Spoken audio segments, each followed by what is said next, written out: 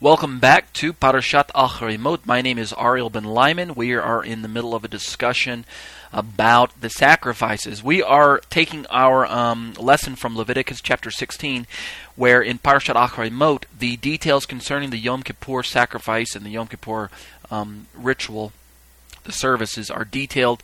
We've got Aharon the high priest going in to make atonement for himself, for the sins of the people, and to also cleanse the sanctuary with the animals that he is bringing.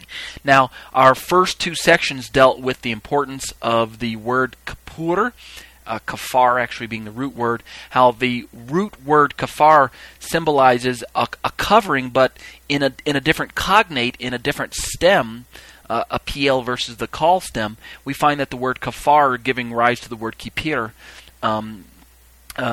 doesn't necessarily mean to cover, but rather means to wipe clean or to wipe off, to smear on, in reference to the blood being applied to the actual articles of the sanctuary, the tabernacle, the Ark of the Covenant, the Kapparot, etc.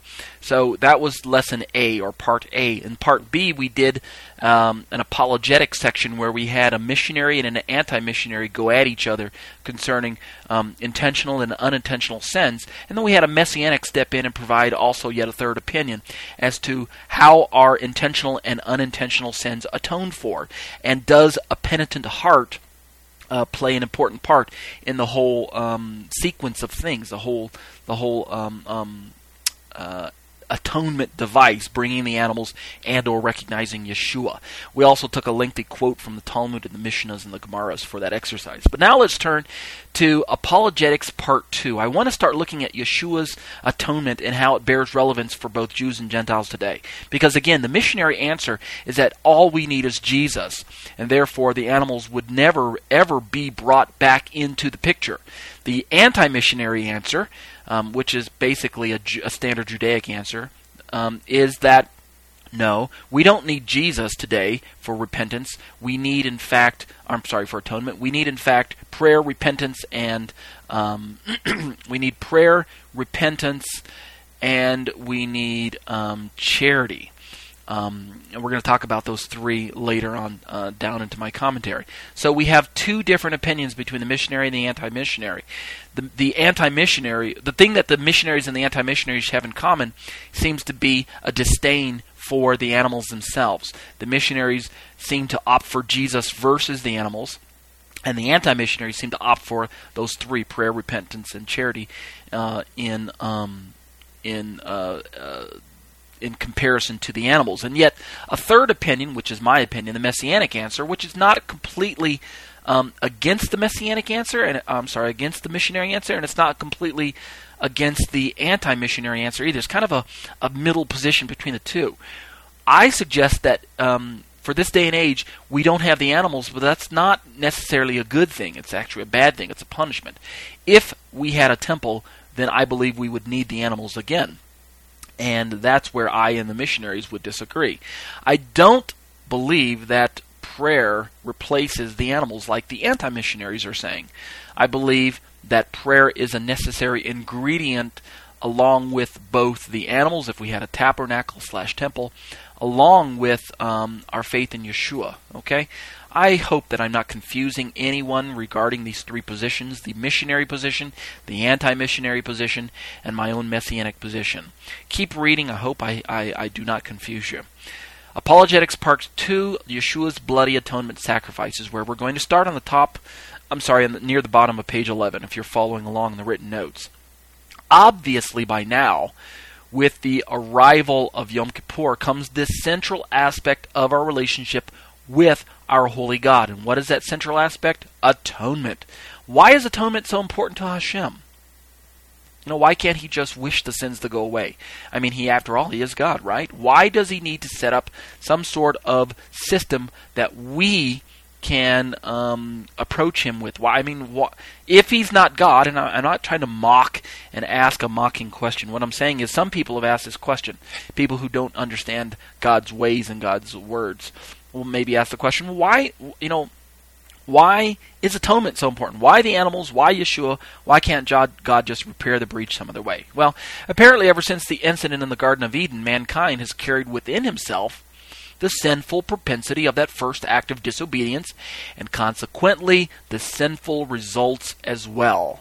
In other words, our sin nature is in direct conflict with the holy nature of Hashem, and as a result, we humans cannot fathom approaching Him without first making some sort of restitution, which would satisfy Hashem's righteous requirement. Again, sin cannot exist in God's sight, and therefore an atonement device is needed. His nature demands that there be an atonement for sin, for indeed sin cannot exist in His sight. So, in an attempt to explain this atonement matter further, we Bible students need to understand the plans and the purposes of Hashem as expressed in the whole of the Torah. When I say that, I mean both covenants, if I could use terms that Christianity is familiar with, both Old and New Testament, even though I don't espouse to those terms. From our vantage point, and using 20th century hindsight, actually 21st century hindsight, it makes perfect sense to send the Messiah to atone for our sinful nature, right? Let me just change it, 21st century hindsight. There we go. It seems to make perfect sense to send the Messiah, right? To atone for our nature. Why even send the animals in the first place? After all, if God left things in the hands of mankind, if you think about it now, this is just a hypothetical question, a hypothetical situation. Let's say that God said to man, okay, fine, you want to atone for your sins? Give it your best shot. What would happen then? I think you know what the answer would be. Each individual man would have to atone for his own personal sins, and each man consequently would have to die for such a payment. See how that works? Because I sin. I sin. So I shouldn't really expect substitutionary atonement if I think that I should be able to handle it, right? Let's say I show up to God's tabernacle and say, okay, God, I'm going to atone for my sin. And God says, fine, atone for it. What's your sacrifice? If I say, well, since I sinned, I'm the one who has to die, well, guess what happens? That doesn't work because I'm not a perfect sacrifice, number one. And number two, even if I were able to sacrifice myself and offer myself up to God, it'd be the last time that I was able to present such an offering, because then I'd be dead. So it doesn't make any sense. We should understand that Yeshua is the only man who could have been offered by God to provide atonement for us, because only Yeshua was a sinless offering. What does the Torah say in Romans chapter 5, verse 12? Quote, here's how it works. It was through one individual that sin entered into the world. Of course, that's Adam. And through sin, death. And in this way, death passed through to the whole human race, inasmuch as everyone sinned, end quote. Okay? So we see that the Torah teaches that mankind cannot bring an atonement of himself, or cannot bring an offering, a korban to God of himself, because it's not a perfect sacrifice. We cannot rely on ourselves as the sacrifice. We must rely on God's system of substitutionary atonement. With the entrance of sin came the punishment for sin. And what was that? Death. So we see that Hashem is perfectly righteous when He says that the wages for our sin is death. Why? Because every man does deserve to die, because every man sins. But here, of course, is where the mercy of Hashem comes in. God our Father has lovingly provided a means by which mankind can redeem himself. Okay? Now, this speaks of the purposes of sending the Torah. Far from sending the Torah to be a millstone around our neck, the Torah actually provides the answer to the human dilemma. The Torah is a good thing, because contained within the pages of the Torah are the details concerning our atonement. And in the period of the Tanakh, the sacrificial system was that means, okay? Even though it only served to cleanse the flesh, it was authentically God's solution. Do you understand where I'm going with this? All right? We oftentimes, in the 21st century, especially within Christian circles, we look down our nose at the Torah and at the Tanakh and we say, gosh, what a flawed system. Boy, I'm so glad that I have Jesus. And you know what? That's a wrong position. That's a wrong mindset. The animals were authentically God's solution. No Jew living in that time period was able to circumvent this system and expect to remain officially within the community. It's not going to happen. You could not approach the tabernacle or the temple without bringing some sort of animal sacrifice. That is to say, without bringing some sort of korban. I'm not saying that all the sacrifices were animals. Obviously, the mincha was a grain offering. But to answer the question posed above, if we take Hashem seriously, then we will accept His provision, God's provision, no matter what means, no matter how inadequate that provision may seem to us. If God is the authority, then we line up with His rulings, with His injunctions, with His commandments. And this is our first lesson in Torah logic, okay? God makes the rules. We don't make the rules ourselves, okay? Now, having established that hermeneutic principle that God is the one in control, this brings us to the current situation facing every man, woman, and child, Jew or Gentile, living today. And here's the question. Since the sacrificial system used in the Tanakh did not bring the participant to the goal of attaining positional righteousness, what was his means of attaining positional righteousness then? And what is his means of gaining such atonement today? Did you understand my question? In other words, how were the Old Testament saints saved back then and both today? Basically, is the answer, the question I'm asking. Now, again, as we've already observed from the anti-missionaries' position above, the modern rabbis today would have us believe that the three ways by which to appease Hashem are repentance, prayer, and righteous acts. And I've effectively put them in my commentary as three Hebrew words that begin with the letter T, or TZ, and they are teshuvah, or tshuva, which is repentance, teshuvah, you've heard it pronounced that way, teshuvah, which is repentance, tefillah, which is prayer, and tzedakah, which is righteous acts. Okay, repentance, prayer, and charity, or repentance, prayer, and righteous deeds, which is what charity is. Okay. These three T's are the ways that modern Judaism teaches that we gain Hashem's approval. Okay? Again, keep in mind that this is the anti-missionary position which rejects the notion that Jesus is the atonement for sin both then and for today. Okay? To be sure, all of these principles that I just mentioned, repentance, prayer, and righteous acts, they are found in the teachings of the Torah. And I'm not trying to disqualify them, each and every one of them has valid merit. I'm not trying to say that these principles are bad. They are actually good principles. Okay? Let's just single out each one of them. God is highly interested in our repentance, is He not? He wants us to turn from sin. So teshuvah is important. Number two, He is very supportive of a prayer time, right? Tefillah, prayer. We are commanded to pray. God is interested in our prayer, oh yes. And number three, He is enthusiastic of our righteous acts done in His name. God, in fact, saves us so that we can do righteous acts. So, repentance, prayer, and righteous acts, teshuvah, tefillah, and tzedakah, are all valid biblical concepts. But what does the Torah portion say that we're reading today? Leviticus chapter 17, verse 11. Here we are, our chair passage. Quote, "For the life of the creature is in the blood, and I have given it to you," given it, the blood, "to you on the altar to make atonement for yourselves. For it is the blood that makes atonement because of the life." It does not say it is the prayer that makes atonement. It does not say it is the repentance that makes atonement. It does not say it is the righteous acts that make atonement. What does it say? It says it is the blood that makes atonement because of the life in the blood. End quote.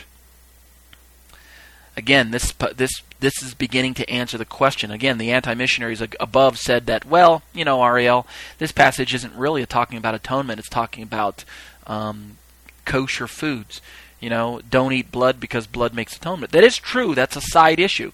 The passage really is dealing with kosher, that which we can and cannot ingest. And blood is forbidden to ingest. We shall not ingest blood. This, by the way, is true for both the native-born, the Ezrach, as well as the stranger, the Ger. All right? In other words, it's true for both Jew and Gentile.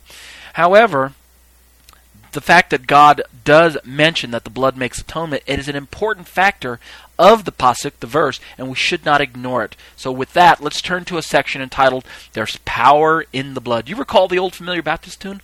There's power in the blood, blah, blah, blah. I don't remember all the words, but I just remember that tune. Let's move on into chapter 17, where we're going to deal with this chair passage. Leviticus 17:11 is a chair passage. Remember now, a chair passage is the proverbial fork in the road where one group goes one way and one group goes the other way. Now, this single verse of the Torah has caused no small disagreement between Christian missionaries and anti-missionaries. Of course, the anti-missionaries are usually the Jewish people in this sense. Again, let me say this up front. I'm not trying to say that the Christians are right and the Jews are wrong. I'm not trying to say that the Jews are right and that the Christians are wrong. What I'm trying to do is get us to understand the sharp differences between the two opinions and help us to come to a proper understanding of what the Torah is teaching us. And if the Christians have a little bit of it right and a little bit of it wrong, then let's take the good and leave the bad. Conversely, if the Jewish position, the anti-missionaries, have a little bit of it right and a little bit of it wrong, let's chew up the meat and spit out the bones. No one is completely in error and no one is completely in truth. We need to understand that everyone has a little bit of the truth and a little bit of error. So it's our job as students to sharpen ourselves as we embrace the truth and avoid the error, no matter whose position it is. All right. The missionaries, the Christians, use this verse chapter 17, verse 11, as a launching point by which to propagate the necessity of the atonement of Yeshua, the Messiah, for the permanent forgiveness of sins. Okay? The rabbis teach that according to further insight, usually provided for them by the Talmud, that this verse is not exclusively addressing the issue of sin atonement, which is something I just mentioned earlier, right? Again, since we're studying the arguments and responses of both camps, we should not be ashamed to provide an authoritative answer. Okay? We should not throw our hands up in the air and say, well, maybe the Christians are right. Well, maybe the Jews are right. Well, who am I to say which position is wrong? Guess what? If you're a student of the Bible, and if you've got the Spirit living inside of you and you can study the Word of God, then don't be ashamed if the Spirit of God is giving you the right answer. First of all, the rabbis have a somewhat valid point to make. All right, before we completely discount them. Because I know what some of you are thinking. Well, gosh, Ariel, obviously the Christian position is right because they've got the Christ. We've got the Messiah. We've got the fullness of the Torah. We've got the Spirit. Aren't you, in fact, Ariel, hinting at the fact that the missionary position is correct? Well, not entirely. Again, first of all, the rabbis have a somewhat valid point to make, and that is this. The Torah does address the issue of atonement in other sections besides this Leviticus passage. Likewise, Hashem did use the blood of animals and other types of sacrificial requirements where sin is not the primary issues. Again, go to Leviticus chapters 1 through 5 and you'll see the 5 types of korbanot listed there. The burnt offering, the meal offering, the peace offering, the sin offering, and the guilt offering. Okay, and of those 5 types, expiatory sacrifices is not the key focus in every one of them. To be sure, the first 3 are non-expiatory. So the rabbis have some valid points to make there, okay? Jesus did not just do away with all the sacrifices is what I'm trying to say. Jesus' atonement did not just point... Jesus' sacrificial atonement is not typified by every sacrifice is what I'm trying to say. The Olah, the Mincha, and the Shlamim are non-expiatory. Therefore, we could effectively bring those back if we had a temple, and they would have no direct bearing on Jesus' sacrifice for us, in a sense. Hashem did use the blood of animals and other types of sacrificial requirements where sin is not the primary issue. But what the rabbis seem to misunderstand, in my opinion, is that the above quoted verse was not intended to confuse the average reader. When you read the verse, the rabbis kind of start twisting the passage and saying, well, does it say this? Does it say that?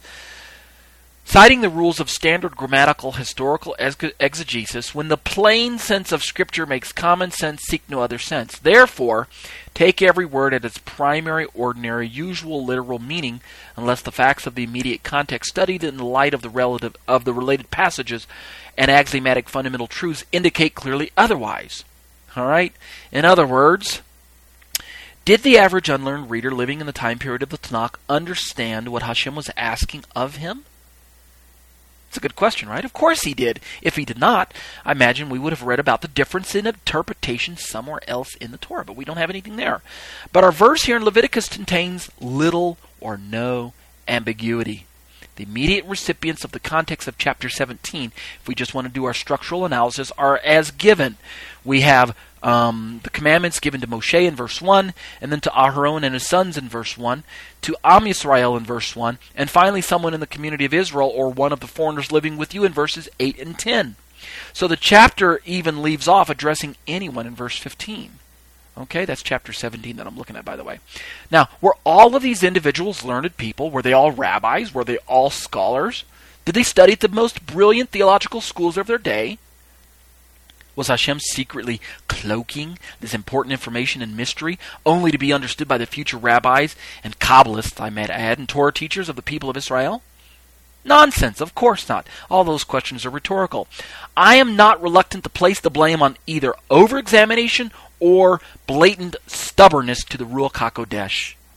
And because of this, we sometimes miss the simple explanation that the Torah is trying to teach us. In other words, to use modern language, we miss the forest for the trees. Another rather obvious cause, I should say, for the disagreement here is the fact that most non-Messianic rabbis, most anti-missionaries, don't consider the apostolic scriptures, the New Covenant scriptures, the New Testament, they don't consider that section to be authoritative, and therefore they usually ignore its teaching. You know what I have to say to them? Woe unto those unfaithful teachers during the coming day of reckoning, during the day of Yom Hadin. God has given us the apostolic scriptures as an authority so that we can understand what the Torah is trying to teach us. In fact, here's a good hermeneutic principle I want to pass along to you students listening to my podcast right now, okay? This doesn't show up in the written commentary. This is just for you guys listening. If you read a passage in the apostolic scriptures and you have a question about it, turn back to the Tanakh, the Old Testament, and see if that passage is alluded to somewhere in the Tanakh.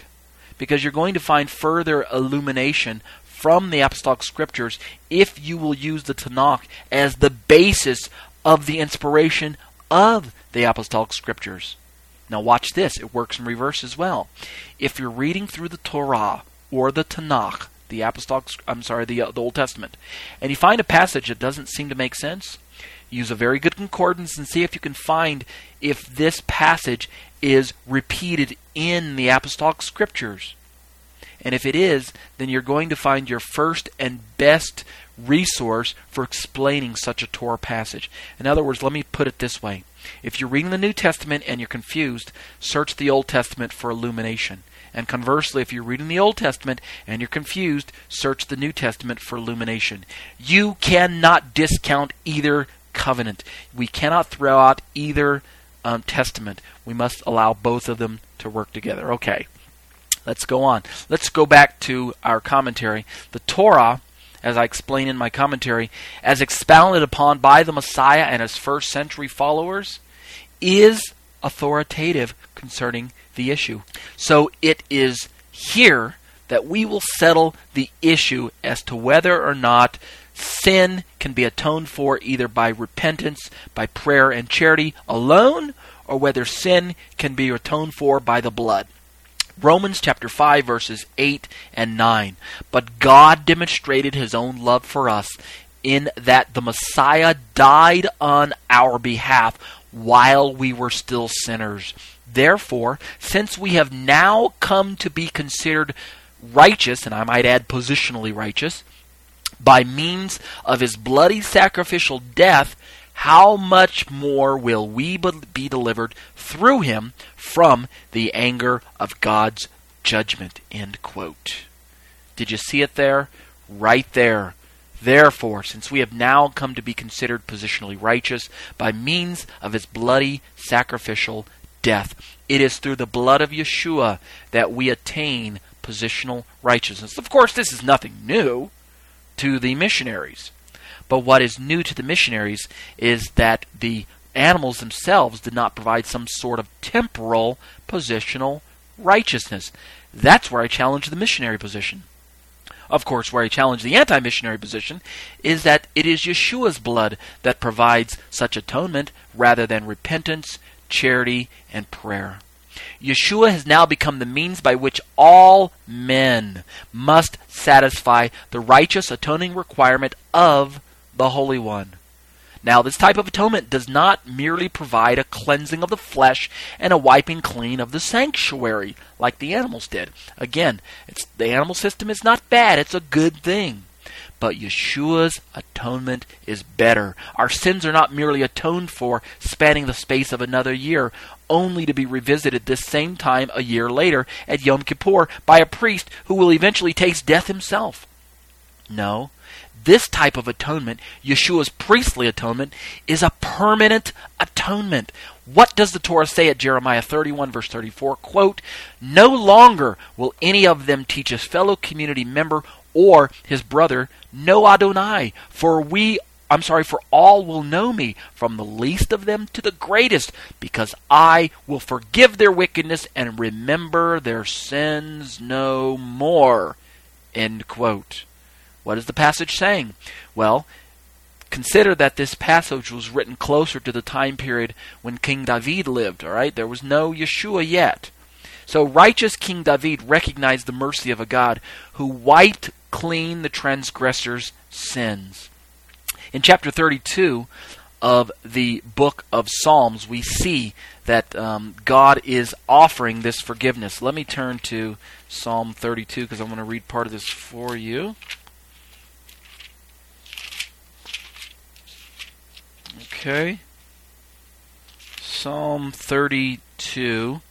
I want to read verses 1 through 5 by David a Maskil. How blessed are those whose offense is forgiven, those whose sin is covered. How blessed those to whom Adonai imputes no guilt, in whose spirit is no deceit.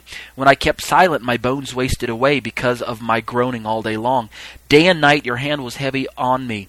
The sap in me dried up as in a summer drought. In verse 5, when I acknowledged my sin to you, when I stopped concealing my guilt, and said, I will confess my offenses to Adonai, then you forgave the guilt of my sin. Selah. Now, what's interesting is in the first verse, where it says, how blessed are those whose offense is forgiven. The word forgiven there is nasa, which means to carry or to bear, to lift, to take, whose sins are taken or borne, as it were. And then he says, in parallel fashion, whose sin is covered. And the Hebrew word for covered there is kasa, whose sins are concealed. It's not the Hebrew word kafar. It's not the same word there. All right? So what we see is that God wiped clean the transgressor's sin because of the atoning device of the animals. This is where we see a good example of the validity and the necessity of the system used in those days, particularly when sinful individuals approached a holy God. Okay, David could approach the tabernacle, and as he did, he knew that the Torah prescribed sacrifices to be brought, and therefore he knew that his sins were forgiven based on his obedience to the commandment and also his faith in his progeny, the one who was to come, namely the Messiah himself. But the covenant spoken about in Jeremiah is a superior system. Okay, it's superior to merely having your sins covered in the flesh. When Hashem says that He's going to remember our sins no more, He's teaching us that only through the once and for all sacrifice will the participant attain lasting, goal-reaching, permanent forgiveness. And you know what? That's something to rejoice about. Why would anyone attempt to pervert the former system into a means of reaching the goal reserved for Yeshua's heavenly gift, as if it were possible? You know, why would we try to pervert the animals into something that they can't do? Why would we wish to pervert repentance, prayer, and charity into something that they're not designed to do? Let me just say it this way, okay? When a person rejects Yeshua HaMashiach as the final atonement for their sin, what they're really doing is rejecting the one who sent the Messiah in the first place. In other words, to reject Yeshua is to reject Hashem. And you know what? This is where the corporate blindness of my people lies. So as we draw this part C to a close, we start to understand that the second important aspect of the sending of Yeshua at the appointed time has to do with order. Okay, we asked earlier on, why didn't God just send Yeshua way up front and skip all the elaborate middle steps? Well, Hashem has a perfect plan for everything. And according to the purposes of God, Mashiach was sent at the ideal moment in man's history. Not too soon, not too late. Yeshua demonstrated his obedience to the Father by surrendering his life as a sacrifice only when the time set by his Father was perfect. Again, Yeshua didn't come too soon, and he didn't come too late. We think maybe he came too late, or maybe according to some people he came too soon. But we must accept this biblical truth and live by it. We must affirm it even if we can't understand it. In a way, you could let's say we hypothesize, all right? Let's say that if Messiah Yeshua had provided himself for atonement at a much earlier time, I surmise that possibly because of community dynamics, the way that Israel was working before the Jewish people found themselves in the predicament that they were in the first century, then perhaps the majority of Am Israel would have accepted him if he came a lot earlier, yet the majority of the surrounding Gentile nations may have missed out. That, of course, this is just hypothesis. I'm not sure. What do you think? What would happen if Yeshua would have come, say, 3,000 years ago instead of 2,000 years ago? What would happen if he would have come in a time period when Israel was living in the land without Roman oppression, without a lot of non-Jews flocking and flooding into the temple? Do you remember how the dynamic of Israel worked in the time period when Israel dwelled in the desert and just entered into the land, where they were primarily comprised of native-born peoples, and there was not a lot of Gentile interaction? There was some. I agree, there were Gentiles within the community of Israel, but we don't seem to have the the cosmopolitan that we had in the first century. And so because of that, perhaps if Yeshua would have come earlier, maybe a lot of Jewish people would have grabbed a hold of him, but there would have been less of a witness for other peoples. I don't know. Again, I'm just speculating. It's speculative. It does not mean that it's truth. But it does contain an element of truth, you have to agree, based on the players and who's involved. We just have to speculate.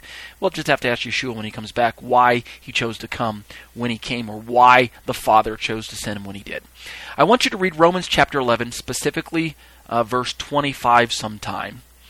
And you're going to notice that the Torah seems to be hinting at the aspect that I was just talking about there, about how in Romans chapter 11, let me just turn there real quick since we're just closing this portion of part C. Romans chapter 11. What did I say? Verse 25. It reads, quote, "For brothers, I want you to understand this truth, which God formerly concealed, but has now revealed, so that you won't imagine that you know more than you actually do.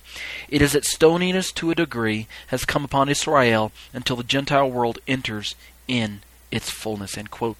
What I mean is that in Romans, Paul seems to be hinting at everything lines up with Yeshua coming in accordance with the fullness of the Gentiles being introduced, as well as Israel's blindness allowing for Gentiles to be introduced to the community. So it's like as if Yeshua came too early, perhaps he would not have had the full Gentile participation that we now enjoy, or conversely, if he would have come too late, perhaps there would be no hope for the Jewish people. I'm not sure, but that seems to be where the verse is kind of going at, okay? With that, we'll close down Part C to Parashat Achrimot. Stick around for Part D, the final and concluding portion to my commentary, and we'll begin at the bottom of page 14 with a section titled Do the Torah. Stay tuned.